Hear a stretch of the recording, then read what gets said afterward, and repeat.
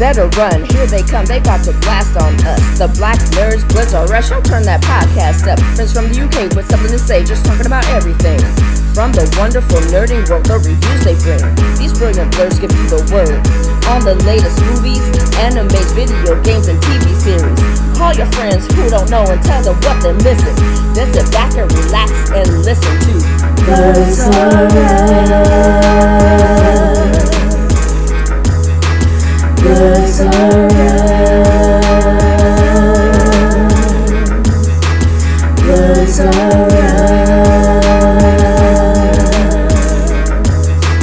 Blurs Alright.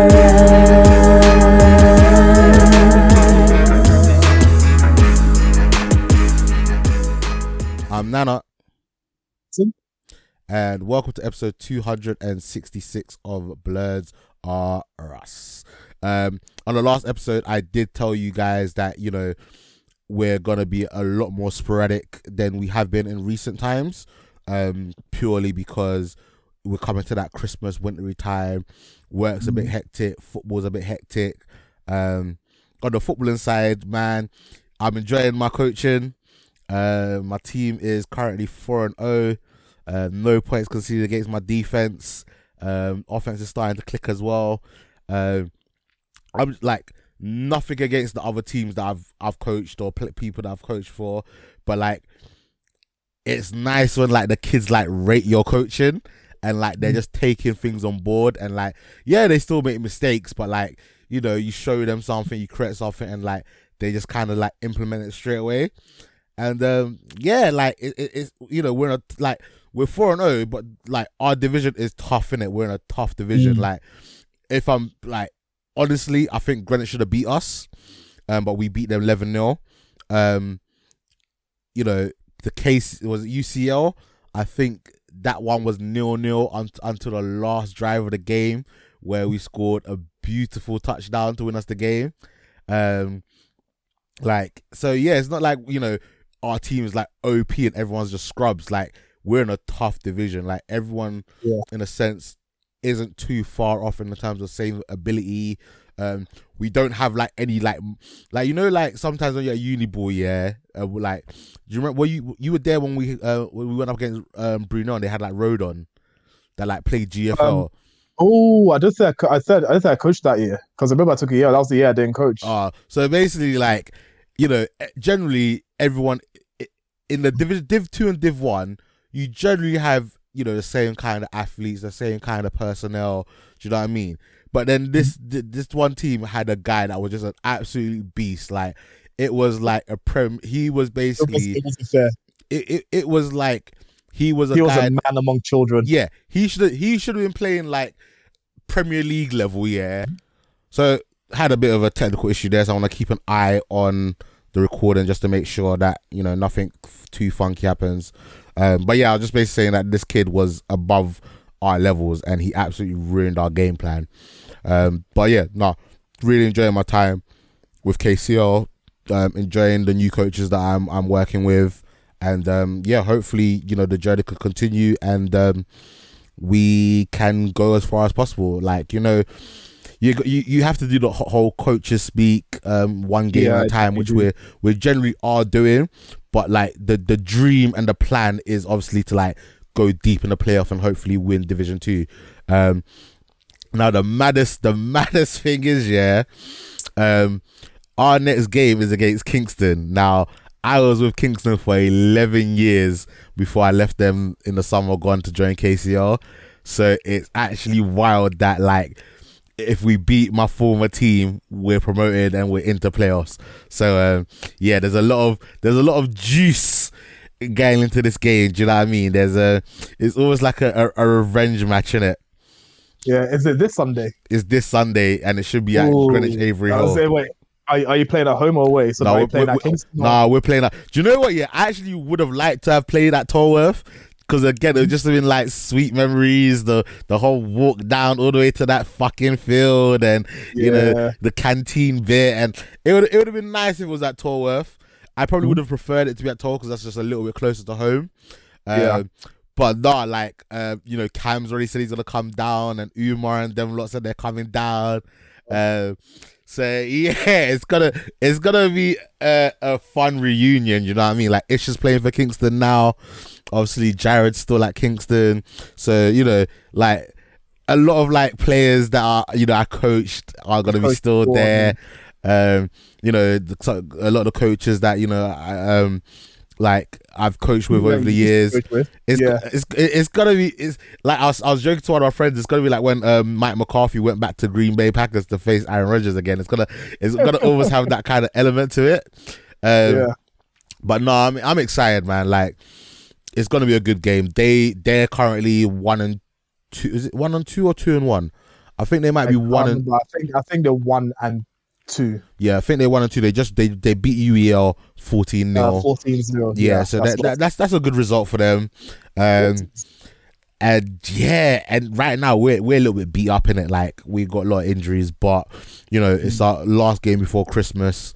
The boys and the girls are gonna have to just like rough it out, and then they get like 2-3 weeks off for Christmas period, and hopefully can come back rejuvenated for hopefully a very deep playoff run.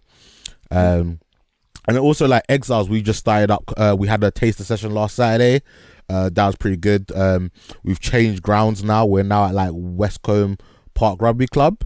It's only maybe like, for me, it's actually not that bad. I think it's like a 45-minute drive. So it's actually not that bad. I think before, where we played our home games, was maybe like 40 minutes. So even though it's like a little bit, we've moved a little bit further into Kent, it's not as far as I thought it would be. And I think we're also looking at experimenting with training on Saturdays, so quite similar to Stallions as well. So that could be quite intriguing. I mean, I'll say as a player who's trained on Saturdays, I'll say train on Saturdays, especially if it's Saturday morning to early afternoon, is actually a good thing. It gives you the rest of the weekend to do whatever else you want, and then you can heal a little bit before work week again, rather than doing the healing. Yeah, so we're dying in your office chair. Yeah, so I think we're at Westcombe Park. I think it's like 9:30 meet time for a 10 to 12:30 practice. So if anyone's listening to this from the UK, based around South London, Kent sides, and you want to come and give a hand at American football, definitely slide into the DMs and I'll give you the details.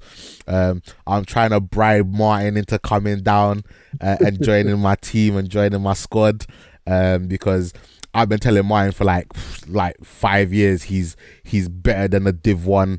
No disrespect to Div 1, people that play in Div 1, but as an athlete you always aspire to play the best level of competition, and you spent last year playing with London Blitz, which was a very good experience. The level, I mean, playing at London Blitz alone showed me just how good other people are, and that basically I haven't hit my ceiling. I am 30, but I haven't hit my playing ceiling just yet. So there's more for me to experience. There's more of the game to understand. So definitely playing at the Premiership level compared to Div 1 it's a huge jump in ability. Basically, everyone is either as good as you, at least as good as you, or better. There's no you'll struggle to find players who are worse than you. Yeah, that's what I'll say. Yeah. So I'm trying to pinch Martin.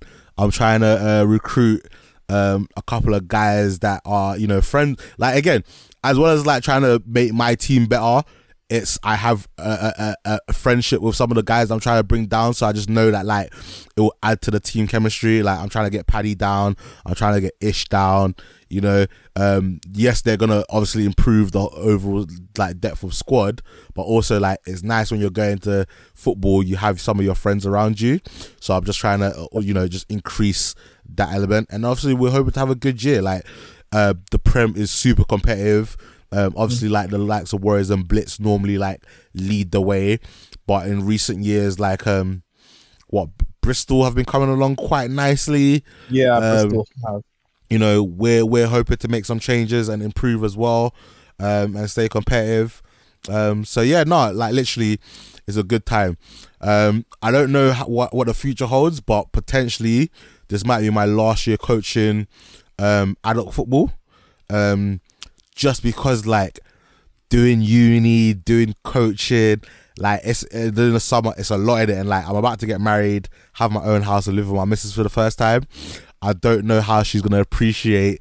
Like, I think because we don't live together now, she's like, yeah, if I don't see you Thursdays, Sundays, and Tuesdays, it's not too bad.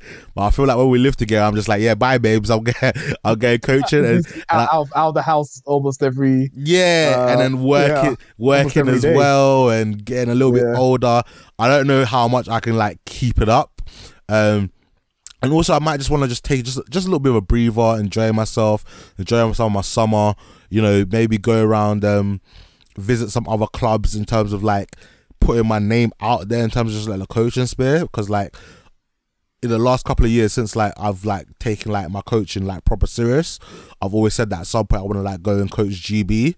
And to do that, like I need to learn more. Like one of the good things about where I am now is that like I'm working with like GB level some of the coaches that I'm with are GB level players. So like I'm learning a lot more about like the secondary and how best to run certain coverages and how best to like combat certain route concepts. You know, I'm just constantly learning, constantly trying to improve, try to be a better coach, be a better coordinator. You know, I think I've mellowed out a little bit in terms of I'm still super passionate, don't get it twisted, like, but I'm not so shy at my players and like being super demanding. Like I'm more like, hey, what could you have done better here? But don't get just like, sometimes if I'm pissed off, the players get it, boy. Like I'll be like, what the fuck was that? Like they'll still get a blast if they need a blasting, but I'm now a lot more like delegating to my coaches, you know, like listen to their advice when it comes to like game plans and stuff like that, managing personnel. So yeah, I would like to think that I'm maturing as a coach and I'm getting a lot better at it, and not being so wanting to do everything and like allowing coaches to coach and giving them the autonomy to kind of just like trust that they can do things, but also at the same time, like, you know, when things are going wrong, the head coach like doesn't go shout at them. He comes and shouts at you and be like, why is this going? I'm like, I don't know, coach. Like, I told him to do this. He's like, well, fix it. I'm like, god damn it. And I say to them, look, guys, like when things go wrong, you lot don't get the bollocking, I get the bollocking. So if I'm getting the bollocking, I'm coming. You're getting bollocked as well. Yeah, you lot are getting bollocked by me, innit? Like, I'm not the only one getting blasted. I'm sharing the blasting. So, no, it's been a great experience, man. You know, like regularly having like 20 kids to coach as well. You know, compared to some of the bad numbers that we had when we were at Kingston due to like coming back from COVID and stuff. Yeah, it was mainly COVID and people lived at home, meaning that. Yeah, exactly. Like, again, I'm happy that some people might think I'm bitter. Like, I'm happy that Kingston's doing well. Do you know what I mean? Like, when I left, there was a fear that they might not even have enough players to have a season. So, to see the fact that they've managed to complete 3 games, I'm happy for them, innit? And I hope that, you know, obviously not this year, but I'm hoping next year they continue to prove and hopefully get promoted as well. You know, again, like, it's my old team. I've got forced out, but I want them to do well because I've been with them for so long. Like, Kicks the Cougars will always have a special place in my heart, innit? And then wedding stuff. To be honest, wedding stuff, Dell's pretty much smashed most of it already. It's just now finding the funds to pay for shit. Like, almost everything is booked, everything is sorted. There's like a plan for literally everything I can think of. We just now, between now and March, need to have all the funds ready to just pay the venue, pay the food people. Hopefully we're gonna get our suits in January. And then I need to try to keep cutting some weight down because I want to get my suits in February. And man, so that is the reason why we might not be recording every week. But we will record when and where we can and give you guys some details. At the end of the podcast, what I will do is I will plug some of the like shows that we're affiliated with. So if for whatever reason we haven't dropped an episode in a while, you can go check them out for your anime content or your pop culture content or your gaming needs. And support our friends, innit? Because they support us, so we would like if that you support them as well. So if you are listening to us for the very first time, we at Blurs R Us have a very unique rating system. We call it the chicken rating system. If we think something is absolutely dead, it gets bones. Next up is a quarter chicken, half chicken, a 3-piece, and as the creme de la creme, it gets a whole chicken. Now, I am going to start off first and say some of the things that I've been watching, and if Martin's watched it as well, I'll get his feedback on it as well. I have been an absolute failure. I am still on Andor episode 9. I got what episode 10, 11, 12. I think there's 13 episodes out now. Bro, I stopped at 10. You stopped at 10. So yeah, we I think we've both stopped at 10. I will catch up. Like, it's not that I'm not enjoying the show. Like, I think if I would give it a half chicken for the 10 episodes I've seen so far. Like, it's a bit of a slow burn. It's a bit different to your usual Star Wars. Like, if I was to give my rating, I'd say it was a quarter chicken until episode 7, and it was only because of the Prison Break stuff that bumped it up to a half chicken. I'd say the Prison Break stuff was probably a 3-piece, but because it's been a quarter chicken for so long, just having the Prison Break scene is not enough for me to bump up to a 3-piece. Well, I don't know if I've watched the. I'm hearing mixed reviews on it. I don't know if. Well, we haven't actually seen the whole prison. Well, I haven't seen the whole Prison Break scene, but like it's alluding that they're gonna break out of the prison. Yes. Yeah. So I'm on episode 10. I think after we finish recording, I'm probably gonna catch up on Spy Family, and then I might watch it. Next up, Inside Job season 2. I give it a half chicken. Similar to season 1. It's okay. It's not like the most funniest thing in the world. But like I laugh sometimes. Other times I'm just like, is this really for me? Have you seen Inside Job? Yeah, I've seen it. I enjoyed it. Watched all season 2. I also give it a half chicken. This season, what it does well is that it explores characters' relationships with each other a bit better. So especially the side characters. So it's good in that aspect because it does expand the knowledge on them. But again, like you, Nana, it's a bit of a mixed bag for me. So I gave a half chicken. Some things could have been done better. I believe. I think it's just writing more than anything. Yeah. That can be improved on. But other than that, half chicken. I'd still say definitely watch it. If it's not, even if you're not gonna watch it and concentrate on it 100%, you can have it in the background and have a few laughs here and there. Away. Yeah, it's not something that you need to super focus on. Do you know what I mean? Next up is Cuphead season 3. I'm surprised like they've made 3 seasons of Cuphead. Again, yeah, like, I'm surprised Netflix didn't cancel it after the first season, man. It's funny though. Like I do like it. Again, I'll give it a half chicken, which is not the worst rating in the world. I like the animation style. I like some of the humor. And again, it's just a nice, easy watch, innit? You don't have to be super concentrated. There's not like a super in-depth storyline you got to follow. Like I did like they gave the devil a lot more to do this season. He featured in it a lot more and it made me laugh quite a bit. But yeah, half chicken. Have you watched Cuphead? Are you up to date with Cuphead?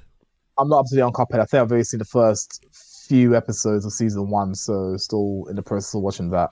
Okay. But right now, I give it a quarter chicken purely because it does some things well. I mean, it does remind me of the old Looney Tunes type stuff, just in terms of comedic effects that they have. I know there's an actual story to it as well, so that's still something that's developing for me. Okay. All right, so next up is Wednesday. I believe we've both watched Wednesday. Yeah. Okay, so Wednesday followed Wednesday's Addams' year as a student when she attempts to master emerging psychic ability, fought and solved the mystery that embroiled her parents. This one, so I am not the biggest Addams Family like fan, if that makes sense. I remember Addams Family, I remember the cartoon. This is like is it a dramatization of the Addams Family?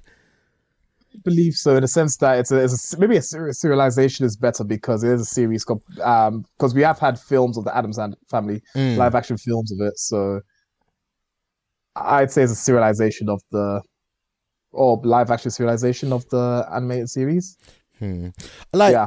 Anyway, I think it's hard, isn't it? Because I think this is one of those things, yeah, where like,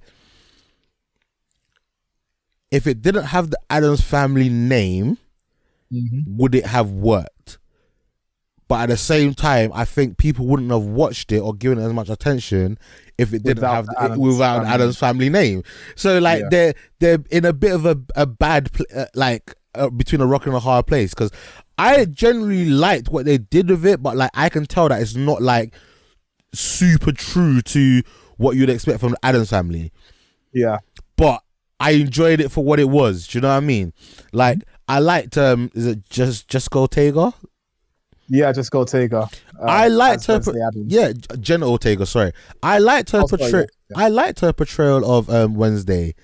It was like what I would expect from Wednesday. Do you know what I mean? Like, very stern.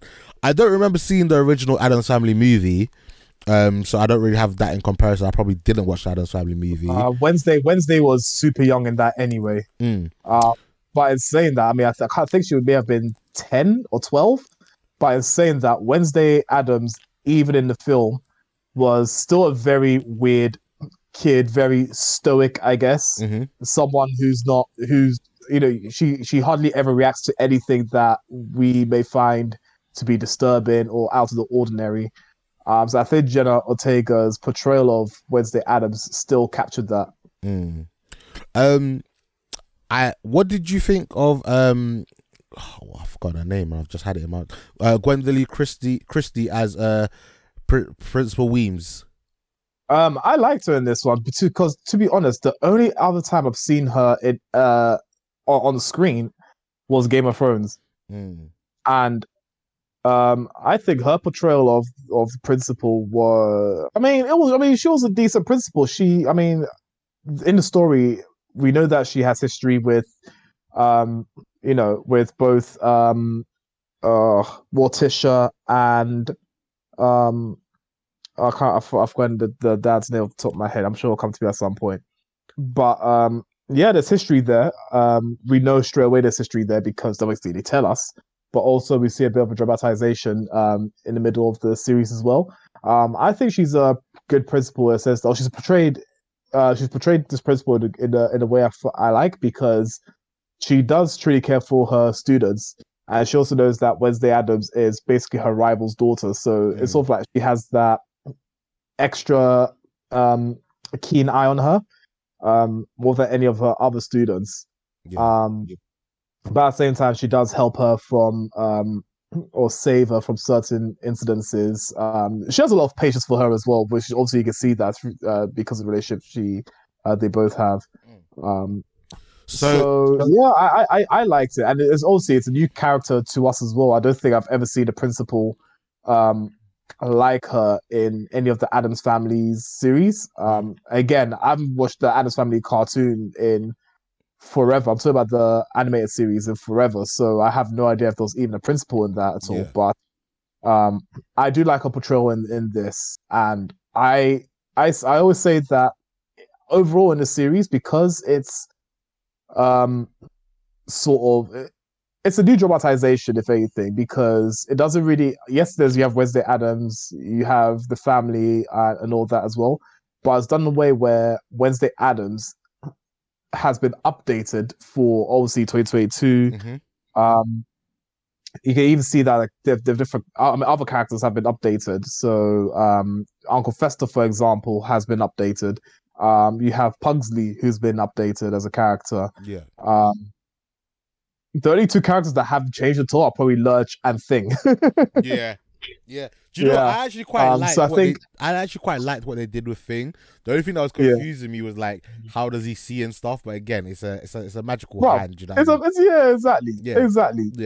No, but there was just certain moments I was just like, how are they? Because all of a sudden they all could like understand Thing, and I was like, how are they communicating with him? I did like the magical school, and you had the like vampires, and you had the sirens, and then you had the werewolves. I quite liked Enid's character. I thought she was pretty fun. She gave me jokes. Like overall, yeah. Like, do you know what? Yeah, the only thing that I maybe didn't like is I don't think they gave Gomez as much to do. And I really liked. I liked, so when it was announced that Louis Guzman was gonna be Gomez, I quite like that casting because like I like that actor. In anything that I've seen him in, like I've enjoyed his portrayal. So I was like, good for him for getting like a big role in it. And I know a lot of people were like upset that they were like, why is a Mexican being cast as Gomez? I was like, bruv, it's in his name. His name is Gomez, isn't it? Like, what? Where do you think that's from? Do you know what I mean? But I don't think they really gave him much to do. But the show is called Wednesday, so I know. Right? I mean, we wouldn't have seen much of him anyway. Yeah, I guess so. I hope if it gets to season 2, we get more of Gomez, Morticia, and Pugsley. Yeah, so on that, I liked Gomez before he got arrested in this. Sorry, a little bit of a spoiler, but it doesn't take away from the story. Yeah. It doesn't take away from the Wednesday story at all, Wednesday Addams story. So please bear with us. Only because his characterization for me did kind of change. For example, when he was arrested, it was a very solemn thing. Whereas T also mentioned this. Whereas he'll be. Well, I guess the portrayal of him in the old days would be that he'll be excited for something like this. Do you know what I mean? Because he's getting locked away in what I believe he would assume to be like a torturous thing. Oh, I'm arrested, my freedom's taken, and blah, blah. Oh, how do I get out? And that kind of thing. That's what I think Gomez would be thinking, right? Whereas in this, it was a very solemn thing. You know what I mean? The family saw it or was seen as he's actually getting locked up permanently, and they all because they all took it that way, it felt a bit out of character. Because you can imagine if it was like maybe a dungeon or something like that, though I'm sure they'll all be super excited. Yes, we're getting locked up in a dungeon and stuff like that. But this was just very solemn, and that was a bit out of character for me. Morticia was saddened. Wednesday, felt a bit maybe taken aback might be a too strong word, but it affected her in some very small way. But it was enough to know that she wasn't happy with that. I was just thinking to myself, okay, this characterization of them going to prison is not what I would have expected from Wednesday Addams or anyone from the Addams family. But I had to take it that yes, there's a dramatization, so maybe it's the case that being arrested means that you're locked away or something like that, so we won't get to see you, that kind of thing. Yeah, it's a bit being a riveting story of I got locked up and we had this and this and this happening in the prison, that kind of thing, where they'd be excited for. So that was one of the few, I guess, minor things I didn't like about Gomez's characterization in that particular instance. Yeah, but I did like his characterization overall. Actually, I've just reminded myself there was another bit where it was during again another small minor spoiler, but it doesn't take away from the series. So this was one where he had allegedly killed that student. Yeah. And even with that one, I was thinking to myself, okay, why is it more of a what's the word I'm looking for? A whodunit situation. Not even a whodunit situation, but for example, the fight that they had, right? And we all know that Gomez is very good at, swordsmanship and whatever, right? But during that, a teenage Gomez, I just felt like, dude, you're just a random teenager who can't even protect himself from someone trying to kill him. And again, it felt out of character for me because Gomez, it's been seen that from a young age, Gomez was this like world-class swordsman, this, that, and the other, and it just didn't come across that way to me. It definitely wasn't the case in that flashback that they had. Yeah. So he was was being very defensive and not trying to hurt the guy. Yeah, I would have said, and even as the way it happened was just awful. I would prefer it to be a proper sword fight. where they're fighting, and then something happens, rather than I'm running away from this guy and try to basically fight for my life or run for my life. Yeah. So that's another characterization that I didn't like. And even Morticia, so for me, the way I would have done that scene would be, this guy's obviously out to do whatever. He gets to a sword fight with Gomez, and it's a really cool sword fight. Morticia, sits down on the side and just watches the fight unfold. And every time Gomez scores a nice slash or something like that, she claps or whatever the case is. And every time he gets slashed or whatever the case is, maybe she's a bit shocked or whatever. Do you know what I mean? Just something else. I just would have liked to see that dramatization done differently from what we got. Basically. I didn't like how Pugsley was portrayed, because Pugsley was getting bullied. I would have expected Pugsley to have been bullied, and then his revenge would have been, I don't know, maybe create a bomb or something like that, so just explodes in the face of one of them or whatever the case is. But like a typical for him to do the piranhas. Yeah, and then Wednesday, because Wednesday doing the piranha stuff, right? That could have been in addition to Pugsley getting revenge on them. So firstly, Pugsley gets revenge on them. Then Wednesday does blah, blah. And the reason why Wednesday gets kicked out is because she's blamed not only for the piranhas, but also for the other thing, because she's covering her brother. I would have preferred that much better than just seeing Pugsley being bullied and him not doing anything about it, because the family is psycho. Let's not get it twisted. Like if Pugsley is a demolitions expert, apparently, or he's one of those that you could torture him. He's like Uncle Fester. It's like mini Uncle Fester. Like, you could torture him in terms of drowning him, put him in weird contraptions and stuff like that, and he just takes it. Do you know what I mean? You electrocutes him, he takes it. Then all of a sudden, seeing him getting bullied and him not even retaliating or anything like that. As in, again, Pugsley not the kind of guy to just go up to them and start beating them up, but he could do other Addams style stuff to get them, and that we didn't see that. So I felt I didn't like his portrayal in that aspect either. Felt a little bit cheated to the character. Yeah, so overall, I give all of Wednesday a half chicken, because although I like Wednesday's characterization, because you do have to remember that she's put into not just a normal school where she does the piranha attack, but she's also put into a school with people essentially like her, like, werewolves, vampires, monsters, this, that, and the other. So you do see Wednesday in a new environment where people are almost like her. People are used to seeing scary things, or like used to seeing people transforming into werewolves. There being just weird stuff that normal human beings wouldn't see. So it's nice to see in that aspect. However, some characterizations could have been better done. Certain situations could have been better written. And I think also we have to remember that for a lot of us, I believe a lot of people watching Wednesday would be people who've already seen the Addams Family from years ago, and new people. So you do get that mixed review. Yeah, I think I enjoyed this a little bit better than you did. I would give this a 3-piece, and I really hope that Netflix doesn't cancel it and we get a season 2. Because I'll be curious Netflix to see. Stop canceling. Yeah, I'll be curious to see where they take this, and like if they introduce other characters. Because is it Lurch? Lurch didn't really do anything other than be the driver. He's the butler. He's minor. Yeah, but I would have thought they'd incorporate him a little bit more. Comes to school like Rambo. I wanna see what they do with the siren story with the mum that wants to take her away. Yeah, I want to see where they take things, because there's some loose ends that haven't been, wrapped up, and she's got like a stalker as well. So I want to see like who that person is. So, and do you know what? Yeah, for even though like I saw it from a mile away who the villain was gonna be, I still liked how they revealed it.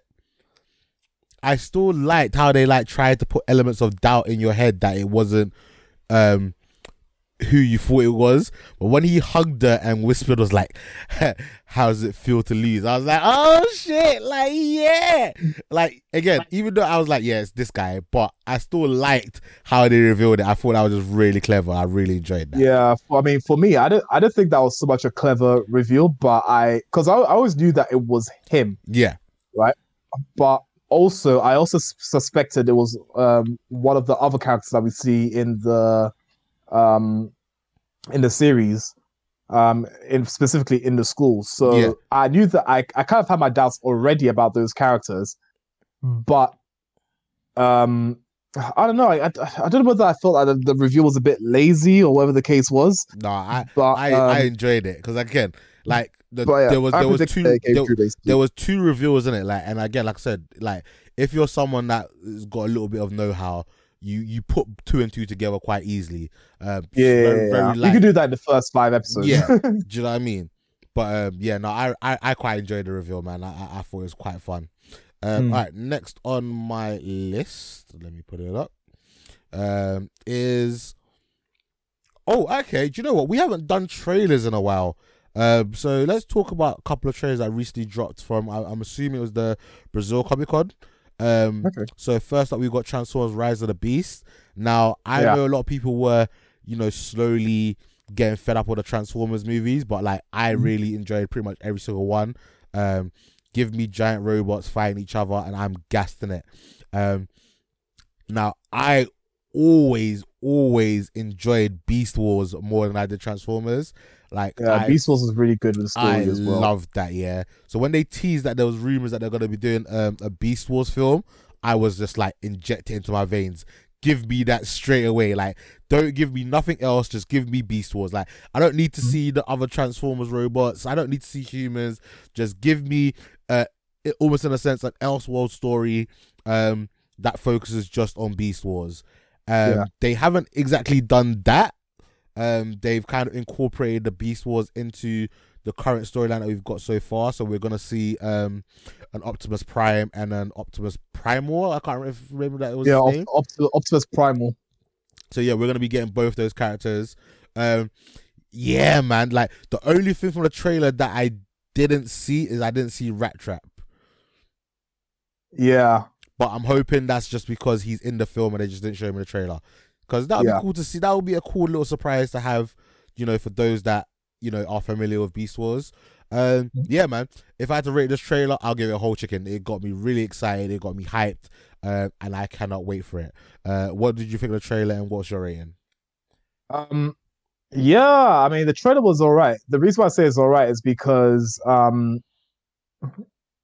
So for me, I do want to see less humans. I think humans are very much an aside, but I do understand how they need to be incorporated in the Transformers films, because as a Transformer, you being an alien visitor, you still need to be able to navigate the human world, and you can't have a hologram in every single scenario. Do you know what I mean? You need to have some level of human interaction. But I want it to be a story that has maybe fewer humans involved. So if anyone remembers the Transformers animated series, this was Transformers Armada. I think they did it pretty well. You only had 3 teams, and then they sort of had to hide the fact that the Transformers were in their lives and this and that through different scenarios. So even keeping it a secret amongst their families and friends and things like that. So I would prefer to see a bit more like that. So I'm interested to see. I'm interested to see if they'll actually do it like that, where you don't need the U.S. government or whatever the case is always on their case, or if that's the case, then it's a very small division, much smaller than we've seen in previous Transformers films. Yeah.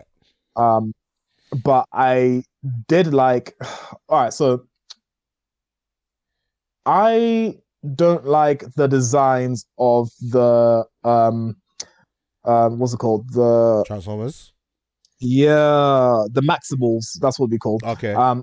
Because Beast Wars, the whole point of Beast Wars is that they blend in with the rest of the animals around them. So instead of seeing this massive metallic gorilla, you would see maybe a massive, no, not so massive, but you see, a big gorilla, like actual real life gorilla. But that's not the case. Maybe in the film they'll see that there's some sort of camouflage and whatever that they have that may make them similar to actual animals. But for the trailer, all we got was we saw a few of them with I guess metal around them. I was thinking, come on, man, it's supposed to be blended in with our environment. What's going on here? But we'll see what happens. What the explanation for that is. Yeah. By saying that, I do like the whole premise of it that it's a threat that not even Optimus Prime has faced before. Because I'm a huge fan of Beast Wars. I also know that there's a time dilation, which meant that at the time that you had the Maximals arrive on Earth, you also had the Autobots land on Earth. And what happened was that the Autobots had been on Earth for, I guess, centuries and had just died out. The spark was dead. And the Maximals, obviously, Optimus Prime being the progenitor of Optimus Primal, both being primes. It was cool to see that element of it. So who knows what will happen here, but I do have a feeling that it's going to be another time dilation thing where the Maximals have arrived on Earth through some sort of time dilation. They've been there for years, all throughout the rest of the adventures with Transformers 1, 2, and 3. Yeah. And now that the threat's the main threat's gone, or that kind of threat's gone, they need to seek them out and then deal with a new threat. So we'll see how the story goes. So that the story itself, I'm interested in. I'm just hoping that the design choices will change, just so that we get a bit more of what we've seen in the animated series. Yeah. Again, like I said, for someone that's just an action junkie, like the trailer just looked fun. I give it a 3-piece all the same because do you know how cool it is seeing Cheetor like run against a car going at, I don't know, over 100 miles per hour? That's pretty cool. And I also like the fact that in Beast Wars anyway, you do have the Maximals all have characteristics similar to the original Transformers, similar to the Autobots. So Optimus Prime, Optimus Primal, Cheetah is I almost said Hotshot. What's his name? Bumblebee. Rat Trap is I think Rat Trap maybe. No, Rat Trap is not Hotshot. Oh, Ironhide is obviously the Rhinox. Then I guess Rat Trap would be more similar to I was thinking Rat Trap's similar to like Jazz from the original movie. Yeah, that's what I'd say too. That's what I'd say too. So there is that. Yeah. But I give it a 3-piece. I think it will garner enough attention because it's Transformers. And the trailer, to be fair, was a decent trailer. It had all the reveals that needed to be in a trailer. The soundtrack was good. The shots were good. So, seeing Optimus Prime will just come out the trees out of nowhere and all of a sudden he's right in your face. I thought that was pretty good. I thought that was a good way to draw people's attention to it. So I'll give it a 3-piece. Nice. All right, so the next one we're going to talk about is the Indiana Jones trailer. I did not see this one. You didn't see it? No, I didn't. Have some sound. There we go. Do you know what? Yeah, like it looked fun enough, innit? Like it's Indiana Jones, innit? I'm curious to see it. I'll give the trailer a half chicken. I'm assuming this is going to be the last one because that guy he ain't gonna be around forever to be kind of doing what he's doing. Do you know what I mean? Like Indiana Jones is it's meant to be an action movie with a lot of running around. It looked funny. It looked like it has some callbacks to the original movie. So it should be fun. Was Shia LaBeouf in this one again? No, he wasn't in it. I don't think he's in it. I think they've moved away from that direction where he was potentially going to be taking over the mantle of Indiana Jones. He actually did take over. I know that Kingdom of Crystal Skulls was, rubbish. Yeah. In my opinion, but I would have still liked to see it. If they really want to continue doing Indiana Jones, I would have liked to see them at least incorporate him. Yeah, no, definitely. I didn't mind him. You know what I mean? I'm not a Shia LaBeouf hater. Do you know what I mean? I think he's a decent actor. I was just thinking that regardless of what you thought about the Kingdom of the Crystal Skulls, I would have still preferred to see him continue it, if anything. But then again, I guess what they can do is just continue Indiana Jones, but just have a different face of Indiana Jones at some point. Do you know what I mean? Like what they do with James Bond. Yeah. And the last trailer, because it's going to tie in what we talk about next, is Guardians of the Galaxy Volume 3. Right. For me, I feel like this is how you do a trailer. Like, nice and quick. Doesn't reveal a lot. We've got a glimpse of potentially who the main villain's gonna be. We saw the main characters. We saw Zoe Saldana's character. What's her name again? Gamora. Huh? Gamora. That's the one. Thank you very much. We saw Gamora. Yeah, man. Like, again, short, snappy, action, fun, good music. It's a great trailer, man. I mean, because she's been missing since Endgame, so we all wanted to know what is she doing, like what's happened to her, and then how she gets back on the team as well. Exactly. Yeah, I mean, it was a decent trailer again. We saw all we know we need to see. I like the fact. Also, this is a bit into the future. I don't know how many years have passed, but obviously we see Groot is older again. He's looking wham. Yeah, so obviously you see baby Groot, and now we've basically seen Groot grow from him being baby Groot to teenage Groot to now, I guess adult Groot. So that's pretty cool. Yeah, because I mean, Guardians of the Galaxy for me has always been one of those jokey ones. So, I mean, I know the comedy is supposed to be there and everything like that. But I give it. I guess I gave it a half chicken. I give the trailer a half chicken. Purely because I don't think the trailer showed anything spectacular. Allow me to believe that things would be slightly different with this film as well. Well, it is like the first teaser trailer, so we'll probably get more trailers as it comes along. Yeah. And then that leads us into the Guardians Holiday Special. Which I haven't seen. You haven't seen it? I thought you had. No, I haven't seen it. Oh, then I'm not going to talk about it then. I want to save that for another time. Yeah, save for next recording. We'll have it what then. Do you know what? The only thing I will say is, I completely forgot it had come out. And then I saw spoilers online and I was a bit pissed off because I was like, for fuck's sake, guys. Like, it hadn't even been a day. Like, I was literally scrolling on that's what we do. Yeah. I was like, literally scrolling on Twitter and I was like, God, why is everyone talking about Guardians of the Galaxy Special? And then like kept us going and I was like, it wasn't it wasn't a spoiler per se because it doesn't like ruin anything. It just answers more questions. But like I saw what people got as their Christmas gifts, and that was what got spoiled for me. But other than that, it's worth checking out. It's not the greatest thing in the world, but it's a holiday special. Do you know what I mean? We'll talk about it more once you've seen it. What is left on my list? Oh, Archer season 13. Yes, up on episode 5. Okay, do you know what? I was a little bit disappointed that there was only 8 episodes. Normally, there's a lot more episodes when it comes to Archer.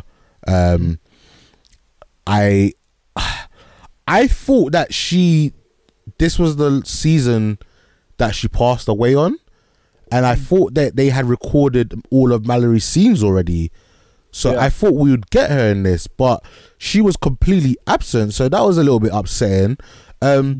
Like you felt her not being there. Do you know what I mean? They brought her up quite a few times. Like some of the humor that Mallory would have given to certain scenes wasn't there. I still enjoyed it. I'll give it a solid 3-piece. But one thing I find with Archer, after like season 7, when they do all the coma stuff, every time I watched them the first time around, I didn't love them. I thought they were okay. I didn't find them hilarious. It was only on like repeat watches that I'm like, actually, this season was a lot more funny than I gave it credit for, and then my rating goes up. So I've only seen season 13 once. So 3-piece. I will watch it again in terms of like I will probably like watch season 1 to 13 all the way through, and that normally enhances my rating. You said you've seen 5 episodes so far. What do you think of the 5 episodes you've seen so far? Okay, so I've actually checked. I'm on the 5th episode now, so I need to watch that. But for me, nothing. I mean, it does without having Archer's mum, dad. Who I can't remember the name of the voice actress. Where's my phone to look it up? But without her being there so far, it's like the team doesn't feel complete. Obviously, it is sad when people pass away. That the magic that they bring to the show, to the characters, is not. It's lost, right? You can definitely tell there's something missing there, unfortunately. So yeah, I mean, she is well missed. Moving on from her. Sorry, Jessica Walter played Mallory Archer. Okay, Jessica Walter. Yeah. Right. Yeah, so you are missed, Jessica Walter. Yeah, so from the rest of the characters that we've seen, I can see that Archer is basically being more Archer, if you know what I mean. So He's like fully recovered from the coma, like he's back to Archer's best. yeah, he's back to Archer's best. But I do feel like there's an element that's missing with him as well, as in you could tell that I don't know, he almost acts a bit like a baby at times. So obviously they need a new team leader. They've gone through several team leaders right now. Well, I guess 2/3 team leaders right now. Mm-hmm. But at the same time, you can definitely tell that maybe something's just hidden behind Archer, right? So because everyone knows that Archer's a prick, right? Mm-hmm. We all know that he goes around doing his own stuff. So who was it? I can't remember the guy who's the cyborg legs or whatever the case is, right?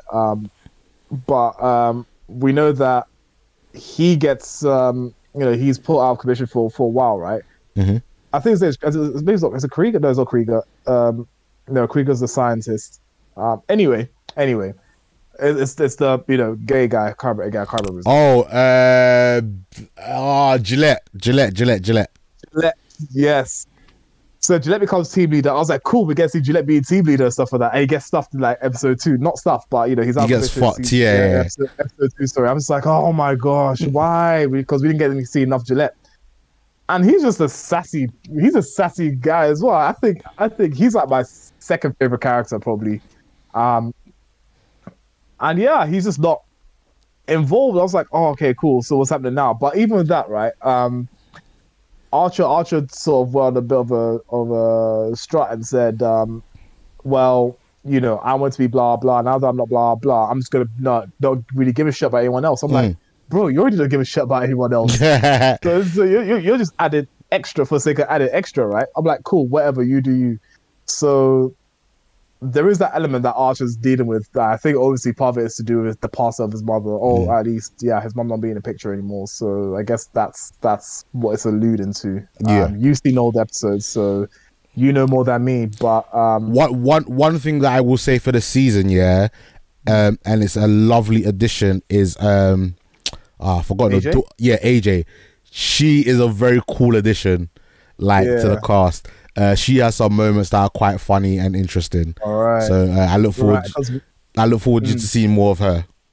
All right, because where I am, I've seen that she's obviously she's a very talented kid when it comes to using all manners of things, right? Because in an episode where IIA is under attack, we can see that she's able to, use pistols pretty well. She has very tight groupings. So basically, she's like a midi assassin. Yeah, she's basically a combination of Lana and Archer. Especially with the juice thing. I wouldn't mind if they gave Archer a couple of years rest, and then almost in a sense rebooted with AJ. Yeah, that could be really good. Because even take on the name maybe Agent Archer rather than you do have AJ, that's fairly similar anyway. Yeah. It'll be really good to see more AJ for sure. Her as a character is definitely a good addition. Again, just with the dynamics it plays. Like I said, I've seen it also have no idea what else she's done, but I do want to see a more AJ, especially seeing her sort of grow up along the years. So, exactly. I'm excited for that. Overall, currently where I am, I give Archer a half chicken. Okay, I'll give it a 3-piece. Now we completely forgot about Rick and Morty. I think they went on a hiatus for a little bit. I don't know, but they hadn't been releasing any episodes. I think they have now dropped 3 episodes, so I think there's 8 episodes out now. I watched all of them. They were fine. Because I've watched up to oh dang, it was the last. I think the last episode I watched was where That was it. Rick stopped caring about his villains. And then what? You know how he fights Ocean Master. Yeah. And then he goes to therapy, and the therapist says to him, "All right, just ignore them all." So there's piss masters. Yeah. And then Jerry becomes like a superhero. Yeah. I think that's the last episode I watched as well. Okay, perfect. We're the same. Yeah, I think that was episode 8. I'm trying to pull it up now and check. Yeah, do you know what? Yeah, Rick and Morty is another one. Oh, they even just dropped a new episode. Rick and Morty is another one that like it takes me a while to appreciate. On first viewing, I don't love it. Yeah, episode 9. So I'm probably gonna watch that after we finish recording as well. Yeah, right now I'm a 3-piece. I feel like I need to go back and watch it again, and see if like my rating improves or my enjoyment factor it goes up. Especially like when I'm watching it late at night, I'm not like maybe like in the most focused mode. You know what I mean? I think 3-piece. I'm enjoying it. I'm glad to have it back because it's amusing. It is something that I enjoy. It is entertaining, and hopefully they keep on cranking out solid episodes. What would you rate the episodes you've seen so far?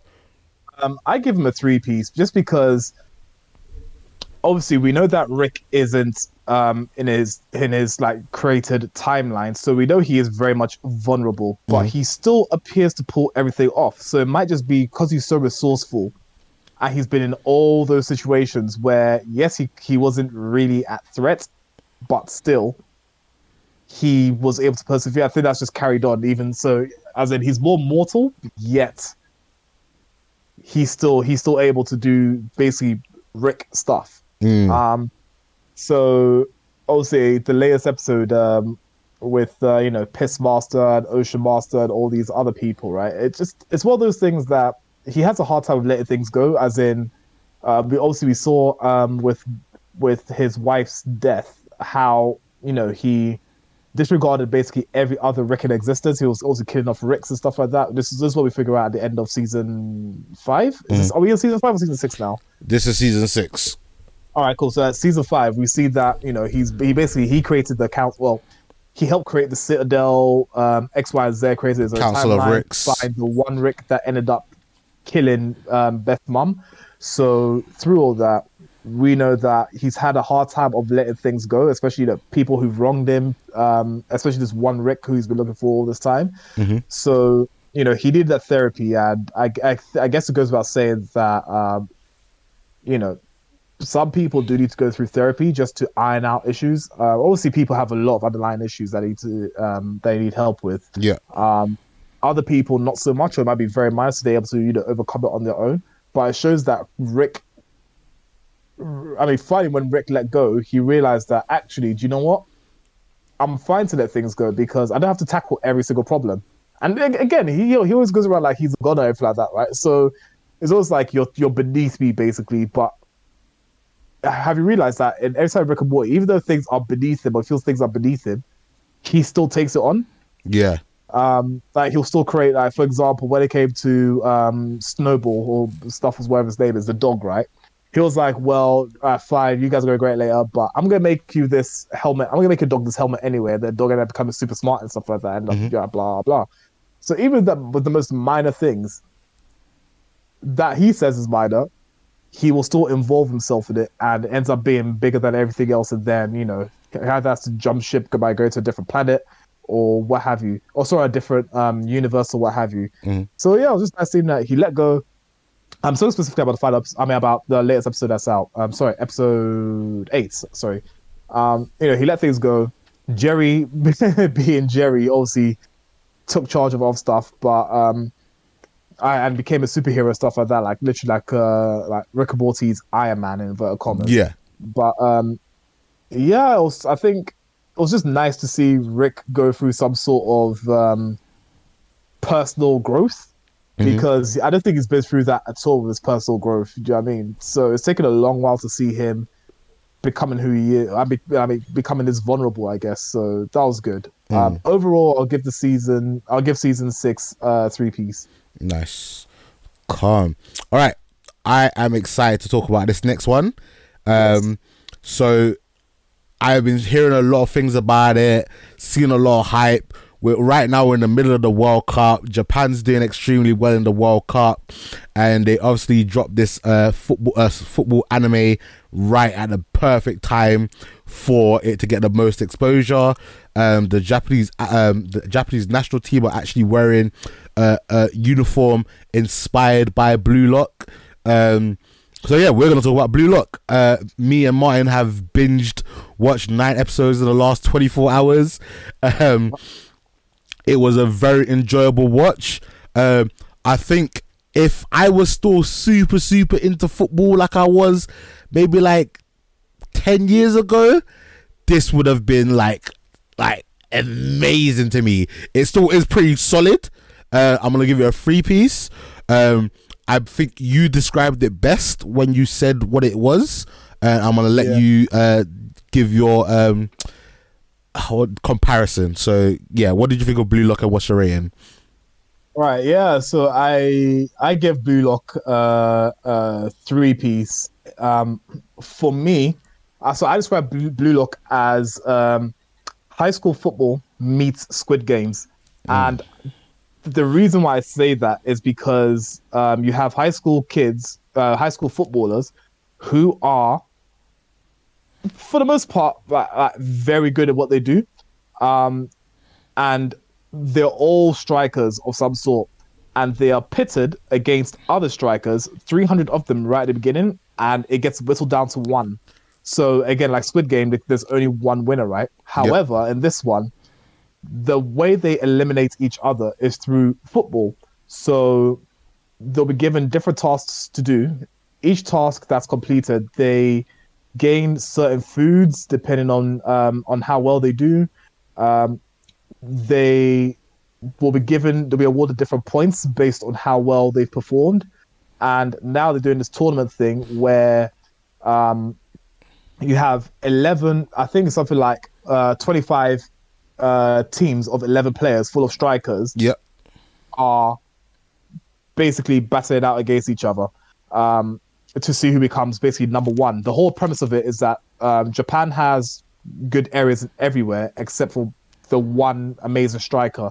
So the whole point of it is to develop this one striker and basically send them off to the Japanese national team. Yeah, to try and actually finally win the World Cup. Yeah, the only catch is once you're eliminated from Blue Lock. Blue Lock is the name of this facility that they can't escape from. They're literally there until one of them becomes number 1. Mm-hmm. The catch is that once you are eliminated from Blue Lock, you can no longer be eligible to ever play with the Japanese national team. As in, you will never play for the Japanese national team. That's just it.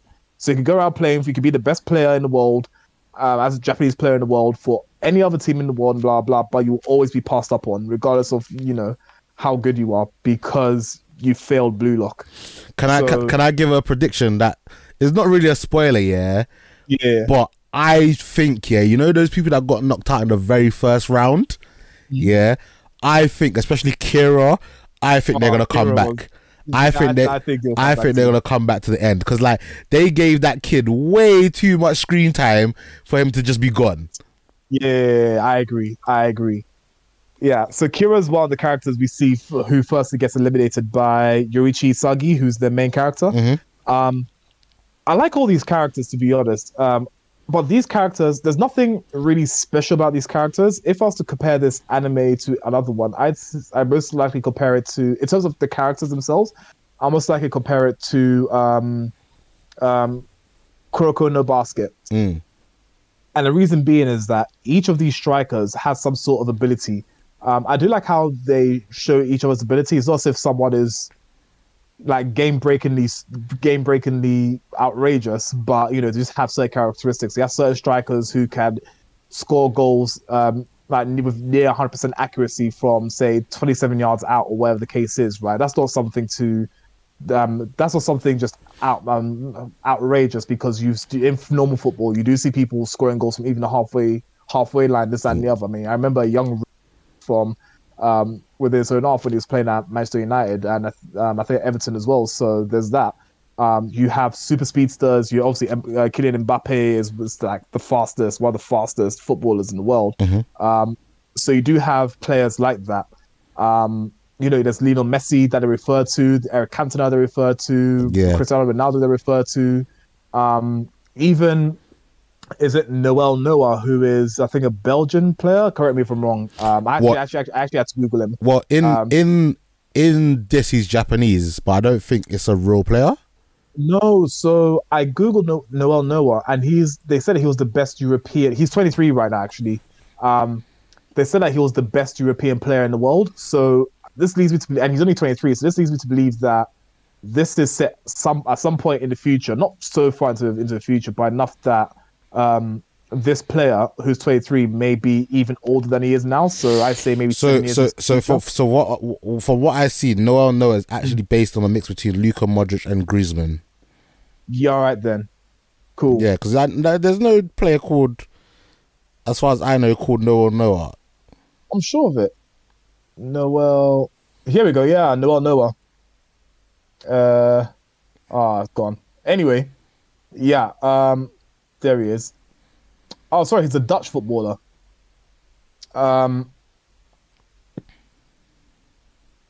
Yeah. Also, Noel Noah, or maybe it's Noah Lang. All right, cool. So maybe I got it wrong there. Yeah. Maybe it's Noah Lang that I'm getting confused. Yeah, maybe that's somewhat different. Yeah. So you can scratch that. But like I said, it's interesting to see how all these players, yes, they're all strikers, but they each have their own thing. For example, Yoichi Isagi, who's the main character, he is very good at his spatial awareness. It's sort of like he sees the field from a top-down point of view, so he's able to see who's making these superb runs for me to pass the ball to, who is there around me that I can basically distribute the ball to. Right? So that's him. He's like, he's very much a team player. So it's like he passes the ball instinctively. Yeah. But he can shoot as well. And obviously they're all striving to be the best striker in the world.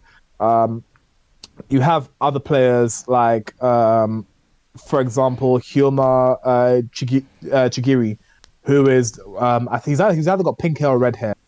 Chigiri's got pink hair. They call him Missy. Missy, that's it. So with him, he's actually a speedster. But he was holding back because of his knee, because he had a previous knee injury, so he's never been running at 100%. But you see him running at 100%, and he's just rapid. Yeah. You have Jingo Raichi, who is right now we just see him as a hothead, so a bit like Bakugo from. I was good. I was just gonna say that he just reminds, because he's got the sharp teeth as well. Exactly, and he's just a hothead. But then you have really interesting characters like Meguru Bachira, who is the best way to describe. He's a skill player. Yeah, he's the Messi of the group, innit? Messi, yeah. So you have that there, and so basically, the reason I mentioned all these characters' names is just to show you just how all these different strikers are. As in, not everyone's a complete striker yet. You have some that can score, some that pass the ball around. Some that are just brutish and bullish and just, out-muscle anyone. So you do have a mixture of that. So they're all strikers, all aiming to be number one. So as you can imagine, some of the strikers have to be in goal. Some of the strikers have to be defenders. Some of the strikers have to be midfielders and all sorts. But they all have to strive together in order to basically become number one. Mm-hmm. Oh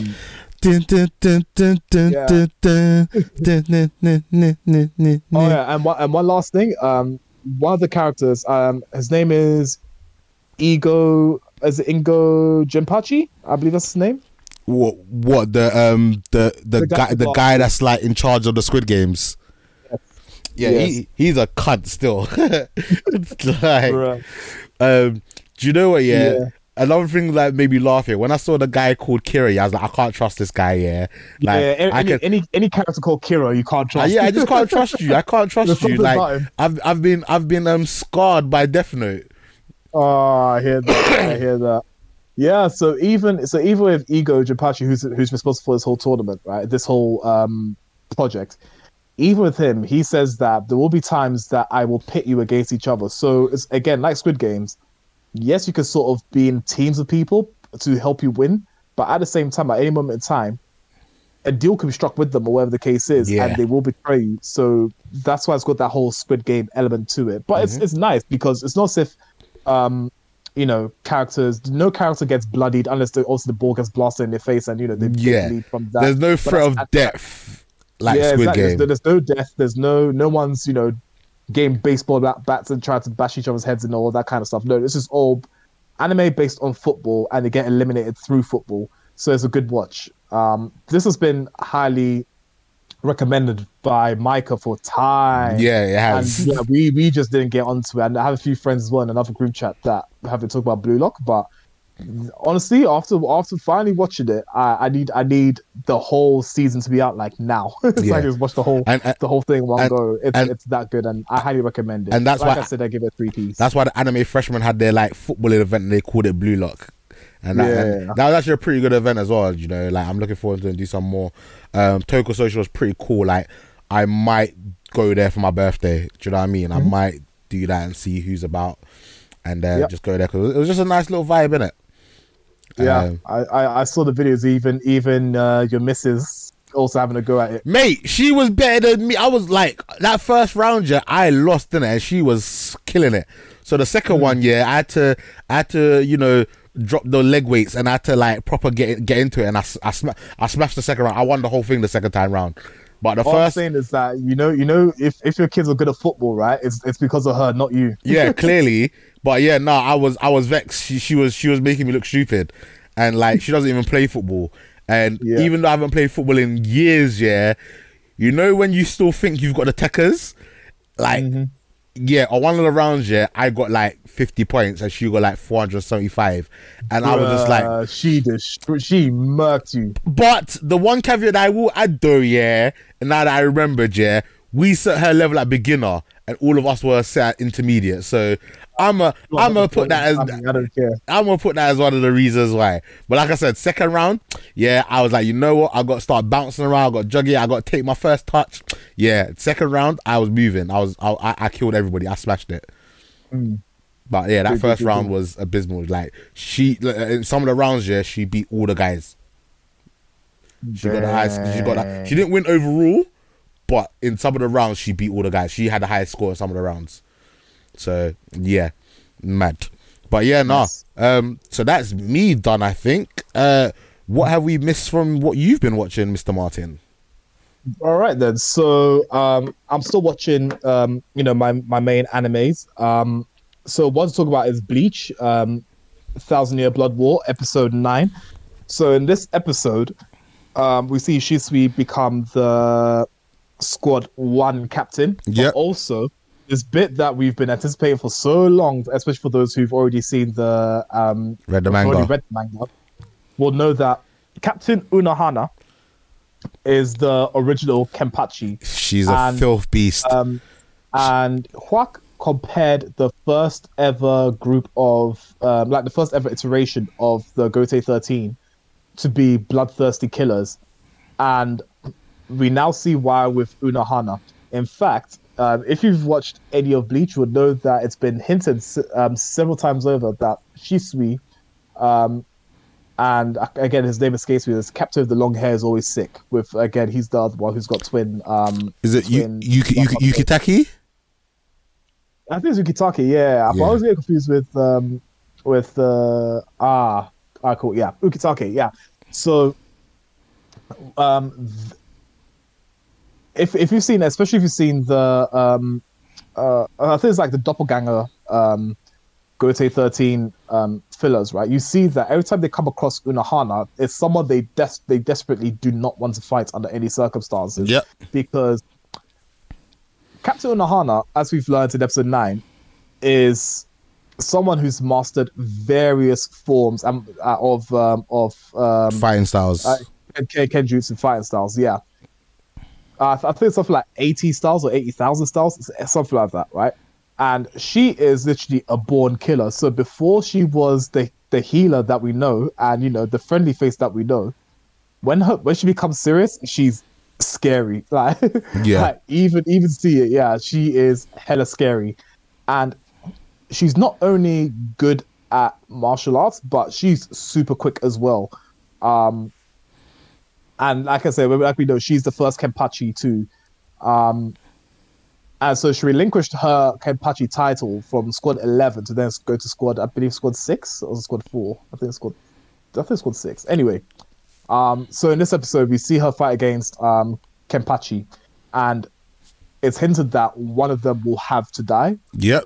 And this is Kenpachi's training, and this is her trying to get Kenpachi to be at his strongest, because right now we know Kenpachi likes to play about with his prey, let's say, until he gets to the verge of almost dying, and then he unleashes everything because he now feels that sense of urgency.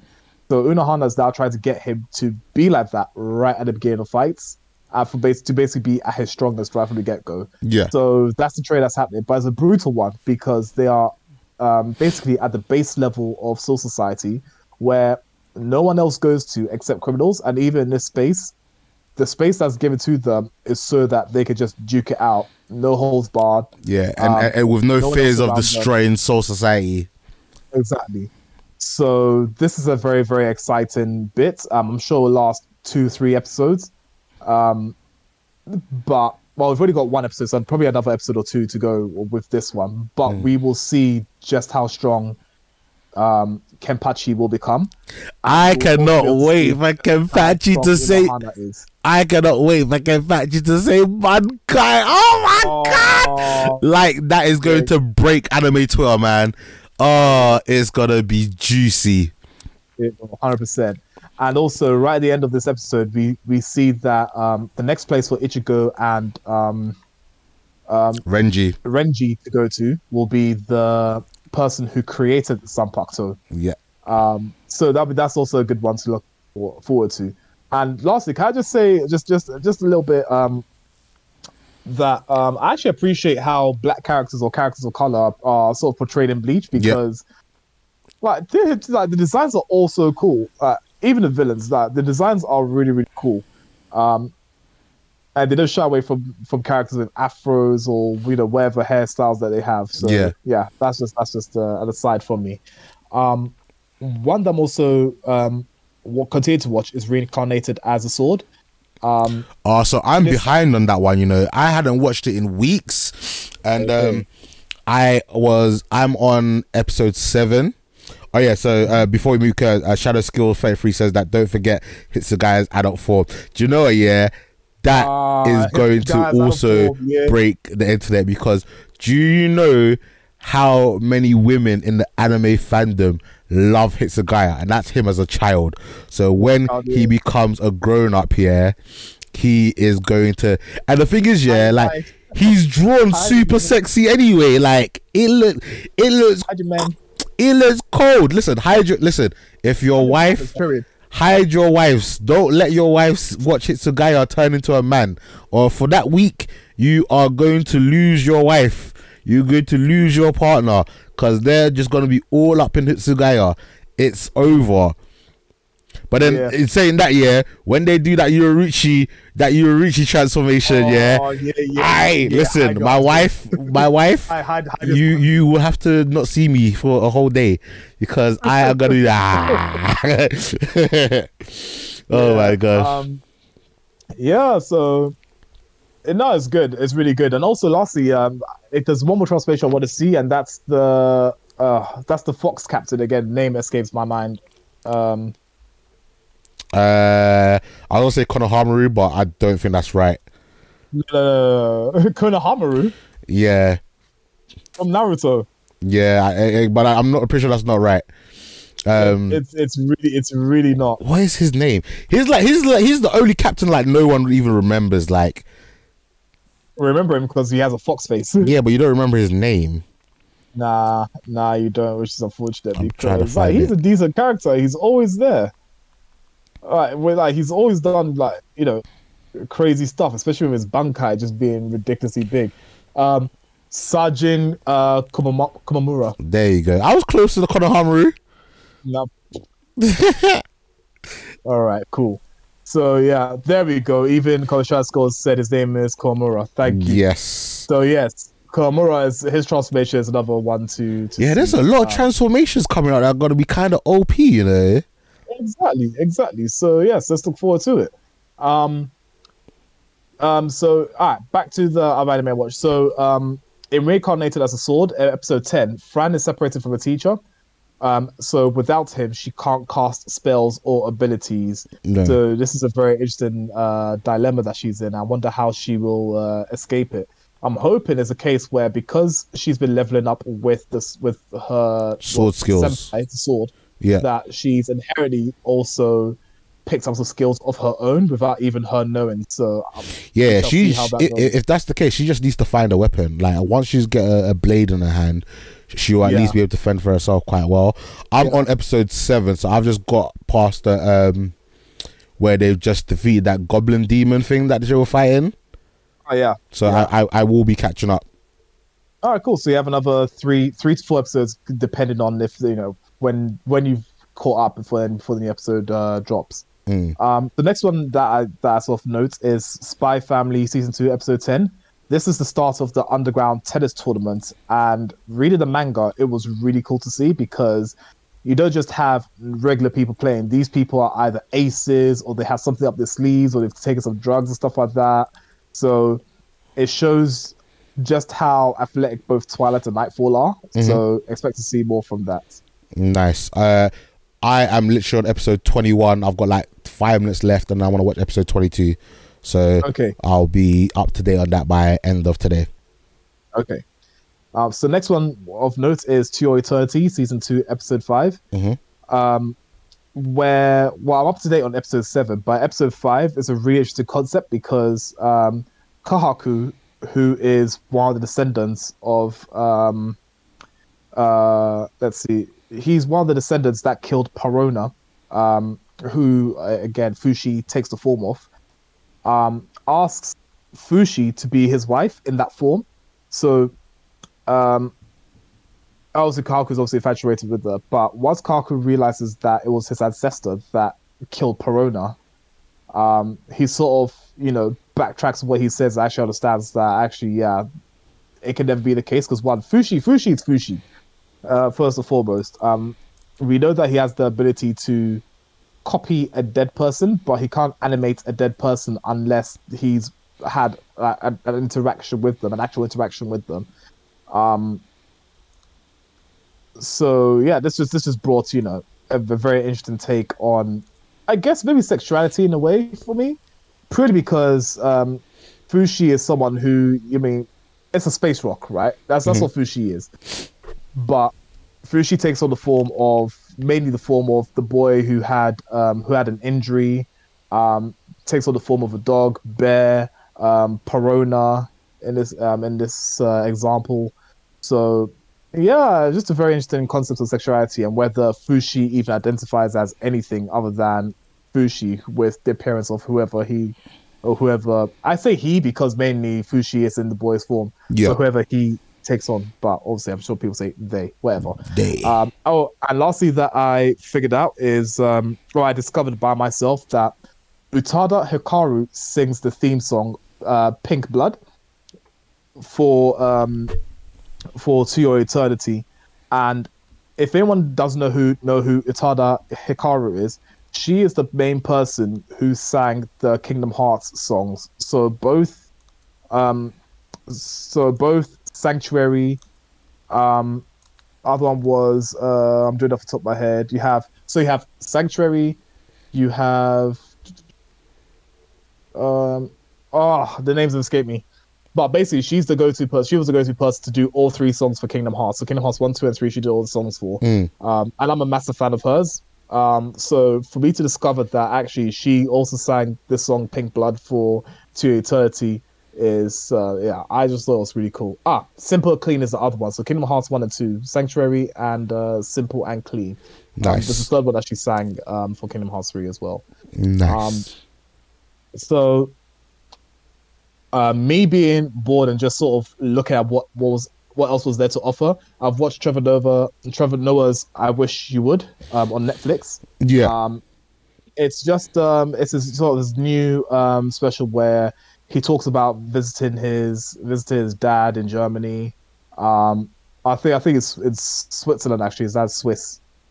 Is that right? If you're from Switzerland, you're Swiss. If you're from Sweden, I don't even know anymore. Yeah, you're from Sweden. If you're from Sweden, you're Swedish. If you're from Switzerland, you're Swiss. Swedish and Swiss. All right, Yeah. perfect. Thank you. Yeah, so his dad's Swiss. So again, talking about his personal experiences. He had a joke which I found super funny, which was when he was in South Africa. He grew up with this. I'm not gonna say the full joke. I'm gonna paraphrase what he says very briefly. He had a friend who was Indian. Grew up together. Blah blah. So basically, Trevor Noah became an expert in ordering Indian food. So he goes to Indian restaurants in Scotland. The guy who serves them is Indian, right? So Trevor Noah decides to put an Indian accent, starts ordering everything in Indian, like proper, like perfect pronunciation, everything like that. The Indian guy goes to him in a Scottish accent. I am not going to do a Scottish accent. I will butcher it 100%. But he goes, sorry, can you repeat that, please? Because can you talk a little slower for me, please? Like a proper thick Scottish accent. And Joe was like, because the whole part of the joke is that he went to order for the table, and his British friend was basically like, I'm not going to mess up the order and blah, blah. Because Trevor Noah was trying to allude to the fact that he's just going to order any old thing with like no seasoning at all, no spiciness at all, that stuff. So he was like, no, you're going to eat properly today. At the end of it, the punchline is the Indian guy was actually then started talking to Trevor Noah in an Indian accent, blah, blah. I was like, I got you, blah, blah. So that was the joke. But anyway, very good special. It's only an hour long. Highly recommend it. I give it a half chicken because I have heard some jokes. I've heard him say the same jokes before, but in a different way. So I sort of knew what to expect and everything like that. But I also think that because we have a shared culture as well, it was easy to sort of pick up on what he would have said. The next one is Shaka, which is a Netflix short story about Shaka Zulu, which came out in 2021. So this is no longer than, say, maybe 15-20 minutes long. Okay. Just talking about the story of Shaka Zulu. I listened to it in I don't know if the language itself is Zulu, but it's a Zimbabwean dialect. Dialect, yes, and it's a Zimbabwean production as well. But yeah, it was just really cool to see and learn a bit about Shaka Zulu himself, who became a great leader in he had an empire actually in Africa and Western Africa. So yeah, that was really cool to learn from it. Next one is That Black Enough for You, which is a 2022 production created by Elvis Mitchell, who is a culture critic and historian, and traces the evolution and revolution of black cinema from its origins to impactful films of the 1970s. Mm-hmm. So you have people like Lawrence Fishburne, people like Samuel Jackson, as well as a lot of accomplished black actors and actresses who give voice to their experiences in film and in Hollywood. You have people that have lived in the 60s, so for them, the first time they saw a black character, for example, in cinema, they were absolutely ecstatic to see, because usually they always see a white person, or they'll see the stereotypes of the day as well, of black people. So for them, when they saw like, oh, there's an actual black guy in this film and blah blah, so there's an all black cast, this, that, and the other, it basically helped them with their careers. It inspired them to become actors themselves. So that was pretty cool. No, definitely. So with that one, I give 3 piece. Mm-hmm. I do recommend you watch it. Again, I mean, every time we recommend something, it doesn't matter what skin color you are, go watch it for the sake of watching it. If you enjoy it, enjoy it. If not, then not to watch it again. Boom. Yeah, straight up. Yeah. Next, I watched Wendell and Wild, which is a Netflix show that came out in 2022. So this is a production by so I think it's directed by Henry Selick, from a screenplay written by both him and Jordan Peele, who's also one of the producers, and stars Keegan-Michael Key and Jordan Peele as the titular characters, with Angela Bassett, Lyric Ross, James Hong, and Ving Rhames. So essentially it's a story about a girl who blames herself for the death of her parents, and all she wants to do is, basically get her parents back. But in order to do that, she sort of contracts with some demons, and that leads to a whole host of issues. So that's the very basic synopsis of the film. I will give it a quarter chicken. Okay. The animation style reminds me a little bit of Nightmare Before Christmas. However, I guess I don't really know. Maybe it's the writing, maybe just the way I felt about the character. It just felt like there was more to be desired, basically. But I think as a kid, if you watch this, you will find it enjoyable. You'll definitely find it enjoyable. For example, the main character, she goes off to her name's Kat. So Kat bounces around the place because she's in foster care, but ends up going to a boarding school. And in that school, that boarding school is an all-girls school, by the way, but you do have one character who is transitioning from female to male. And I actually like that character. That character ends up, I think the character's name is Rio, so he ends up being the like a good friend, basically. Helped Kat with resurrected her family, even though she was going to get shagged by the demons. Helped resurrect her family, looked after the family and stuff like that, and actually helps to save the day as well. So yeah, I say definitely definitely let your kids watch this. Also, you can be in a room with them. But it's a good one. There may be some things in there that might scare them. If they don't like skeletons and all that stuff. But the skeletons themselves aren't scary like that. Like I said, it's a similar vein to Nightmare Before Christmas. Yeah. So like I said, I'll give that. Yeah, I'll probably give that a half chicken. Nice. Yeah. Next I watched was Jazz Band's Blues, which is a Netflix production that came out in 2022. It is created, or I think produced by Tyler Perry. I think produced and directed by Tyler Perry. Okay. And stars Joshua Boone, Amira Van, Celia Pfeiffer, Austin Scott, and Ryan Eggold. And it's set in 1987. Sorry.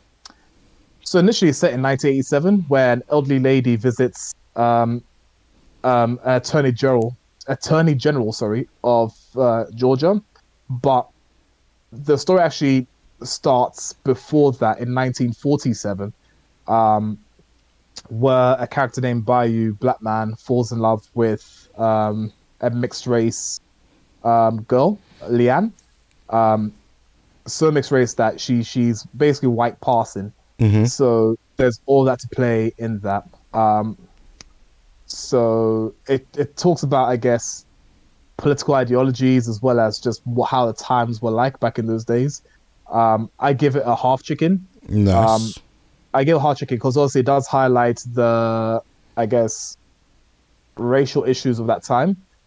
But it was also a nice production because you actually saw a man come from, being in the bayou.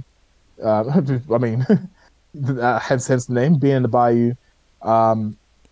Going through all sorts of family issues, having a brother who's jealous of him, that kind of thing, and it's a success, and just how all of that unfolds. If you don't know who Tyler Perry is, he's someone who does a lot of family dramas, especially around black people. So, yeah, it's expected to be in that sort of vein, but nevertheless, pretty good. I'll give it a half chicken. What else am I watching? Other than that, there's TMNT 2, Secret of the Ooze, but I don't think you've seen that yet, have you? Still have not finished that movie. I definitely will get to it because obviously, it's one of your favorite movies. It's the sequel of one of your favorite movies. It is the favorite. So before I said the first Teenage Mutant Ninja Turtle film, right? Actually, it was the second one. It was the second one that was my favorite one because That's the one that has the rap in it as they're fighting the two mutants. So that is what I stuck in my head. I remember going to like back in the day where you could rent videotapes. This is in Ghana, so it wasn't a Blockbuster as well. Back in the olden days when we had to go Blockbusters and rent videos. It wasn't that long ago, but it was long enough that, especially younger listeners now, they'll be like, what? Rent videos? What is that? Yeah, exactly. Yeah. What's this? The Netflix subscription? Yeah. Blockbuster, you've gone under, but all you had to do was just take Netflix and then now this would have happened.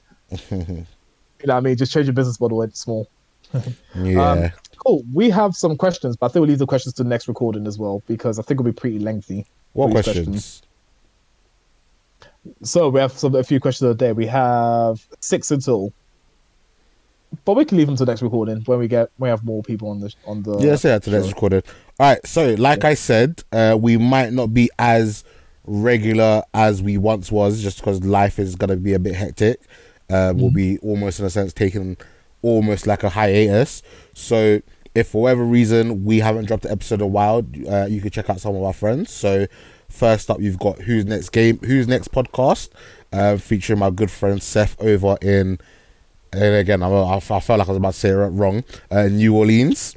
Then you've got Nerds the podcast, check out Jesse, Uncle Aaron and Wasteland Batman aka James. They do a lot more talking on the gaming side of things.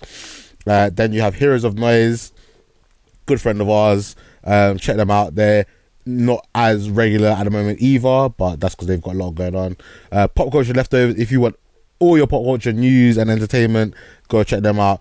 Them Brian and Jake do an absolutely fantastic job of breaking down trailers, gossip, reviewing a lot more movies than we do, because I don't know, they're just crackheads. Like, they can watch like 10 different things in a week, and I'm here struggling to watch 2.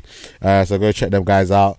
We also have The Real Zodiac, the Scenic Cast with my good buddy and my Dallas Cowboys brother in Cova. Go check out the Scenic Cast. They've also now added Stephanie Chapman, who's a legit person that, like, she's featured on Pop Culture Leftovers a lot of times, and now she's found like a podcasting home. So if you want to hear opinions and stuff, go check her out there.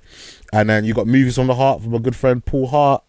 And I nearly forgot someone. We've got Vintage Geeks with Joe Prime, another one of my Cowboys buddies. And then if you want a podcast that solely talks anime and solely gives their opinions on different animes and different anime topics, like who are the best waifus, the older adage, who can beat Goku, go and check out the Anime Freshman podcast. All these guys are on Apple Podcasts. I'm pretty sure they're on Spotify. Wherever you want to listen, find your podcasting apps from, go search out these guys and girls. And then, if we are on a break, which, like I said, we might not be able to record every weekend. Like today, we're recording on a weekday. Go check them out, give them a listen, tell them who sent you, and hopefully, hopefully after April, January, March, April, maybe in May, we will be back to a regular weekly recording, because by that time I would have moved into my new place, and I will have a wife, because getting married, and I'll be able to say, wife, go make me a sandwich, and then I'll probably get slapped. I'll probably get slapped in the face. But so that's one of the reasons why we might not be as regular as we have been in the past. What movie's coming out on Christmas? Cheers. Shadow Skills. Good question. Isn't not Guardians? Just to read what Shadow Skill sent us. By the way, Shadow Skill is like our number one fan of the chats right now. Yeah, man, he's been amazing to have in the chat, man. Like, those guys that just lurking, this is what makes us happy when people are talking, because then we can talk back to you and we can actually plug your shit as well. So if for those that are going to be listening on the podcast, go to twitch.com or twitch.tv, type in /Shadow Skill free and go give him a follow as well and check him out. He was last playing I believe he was last playing Gotham Knights, which I played about 7 hours and I've not got back to because Football Manager came out. So I will get back to, he's playing Gotham Knights. So I will get back to Gotham Knights at some point. I still need to review that for Bosch Gamer. I'm not Bosch Gamer. What's his thing called again? He's got a new channel. I can't remember what his new channel is called. But yeah, man. So we will be doing stuff. I'm pretty sure there's another big film coming around Christmas. Avatar, duh. Avatar 2, so we will probably do an episode for Avatar 2. Hopefully get the rest of the guys on. Is there nothing Marvel or DC related dropping out? Is that it? Are we done for the year? Maybe, because I mean, I don't know if it's gonna be Christmas, but I know there's a few DC animated films that are coming out that I'm trying to watch. Let me go over my notes. Do you know what? I said definitely check out Marvel Midnight Suns as well. I want to, because that's a tactical game, like it's almost like Final Fantasy Tactics, but like I ain't paying £40-50. Like I've not heard a lot of good things about this game. Basically, like the reviews aren't blowing my socks off. So okay, he said Black Panther's the last hero film of the year, so that's no more MCU stuff then. I thought so. I'm pretty sure there was another big film. Avatar is one. What's missing? Oh, we've got well, it's not that technically going to be a cinematic release, but we get Glass Onion. I think that drops on the 23rd or Christmas Day, so we'll review that. So we will definitely have at least one recording before the year's out, and then we'll be a little bit more sporadic in 2023 just to start. I do want to get like Seth back on. I do want to get Rodimus back on. Like Rodimus right now is streaming on the Discord some WoW, World of Warcraft. So I'm probably going to jump and have him in the background so I can have a look. Like I've always wanted to play WoW, but I've just never had like a good enough computer to do it, because like WoW is like a nerd's mecha in it. Like it's one of those things that like if you're a nerd you'd have played WoW. If you're a nerd you'd have watched certain things. Do you know what I mean? So fair, back in the day you didn't need to have a good PC to play it, and the graphics were still good. So I don't think it's changed so much that you need to have the best running PC. By saying that, you've now got an Alienware PC now. Yeah, so I do. So I could now actually play it, but I want to wait for it to come on console, because didn't Microsoft just buy WoW recently, and I'm just waiting for them to like do that like console port, and then I will jump on it and I'll have to play with him. But yeah, nothing else from me. Thanks for listening. Thanks to everyone that came through in the stream. Shadow Skill 33. We had Ronald's Prime in here. We had CM Gospel was up in there as well. And that was it. Those that made themselves known to us, that was it. But yeah, so without further ado, Martin, thank you for joining me as always, and say bye to the people. Bye everyone, catch you next time, and thanks for joining us in the group chat, Shadow Skill. Alright guys, thanks for listening. We will I can't say catch you next week, but we will catch you again before 2022 finishes. And for whatever reason, if we don't, hope 2022 has been a good year for you, and 2023 is even better. Merry Christmas and Happy New Year. And without further ado, that is us. Bye bye for now.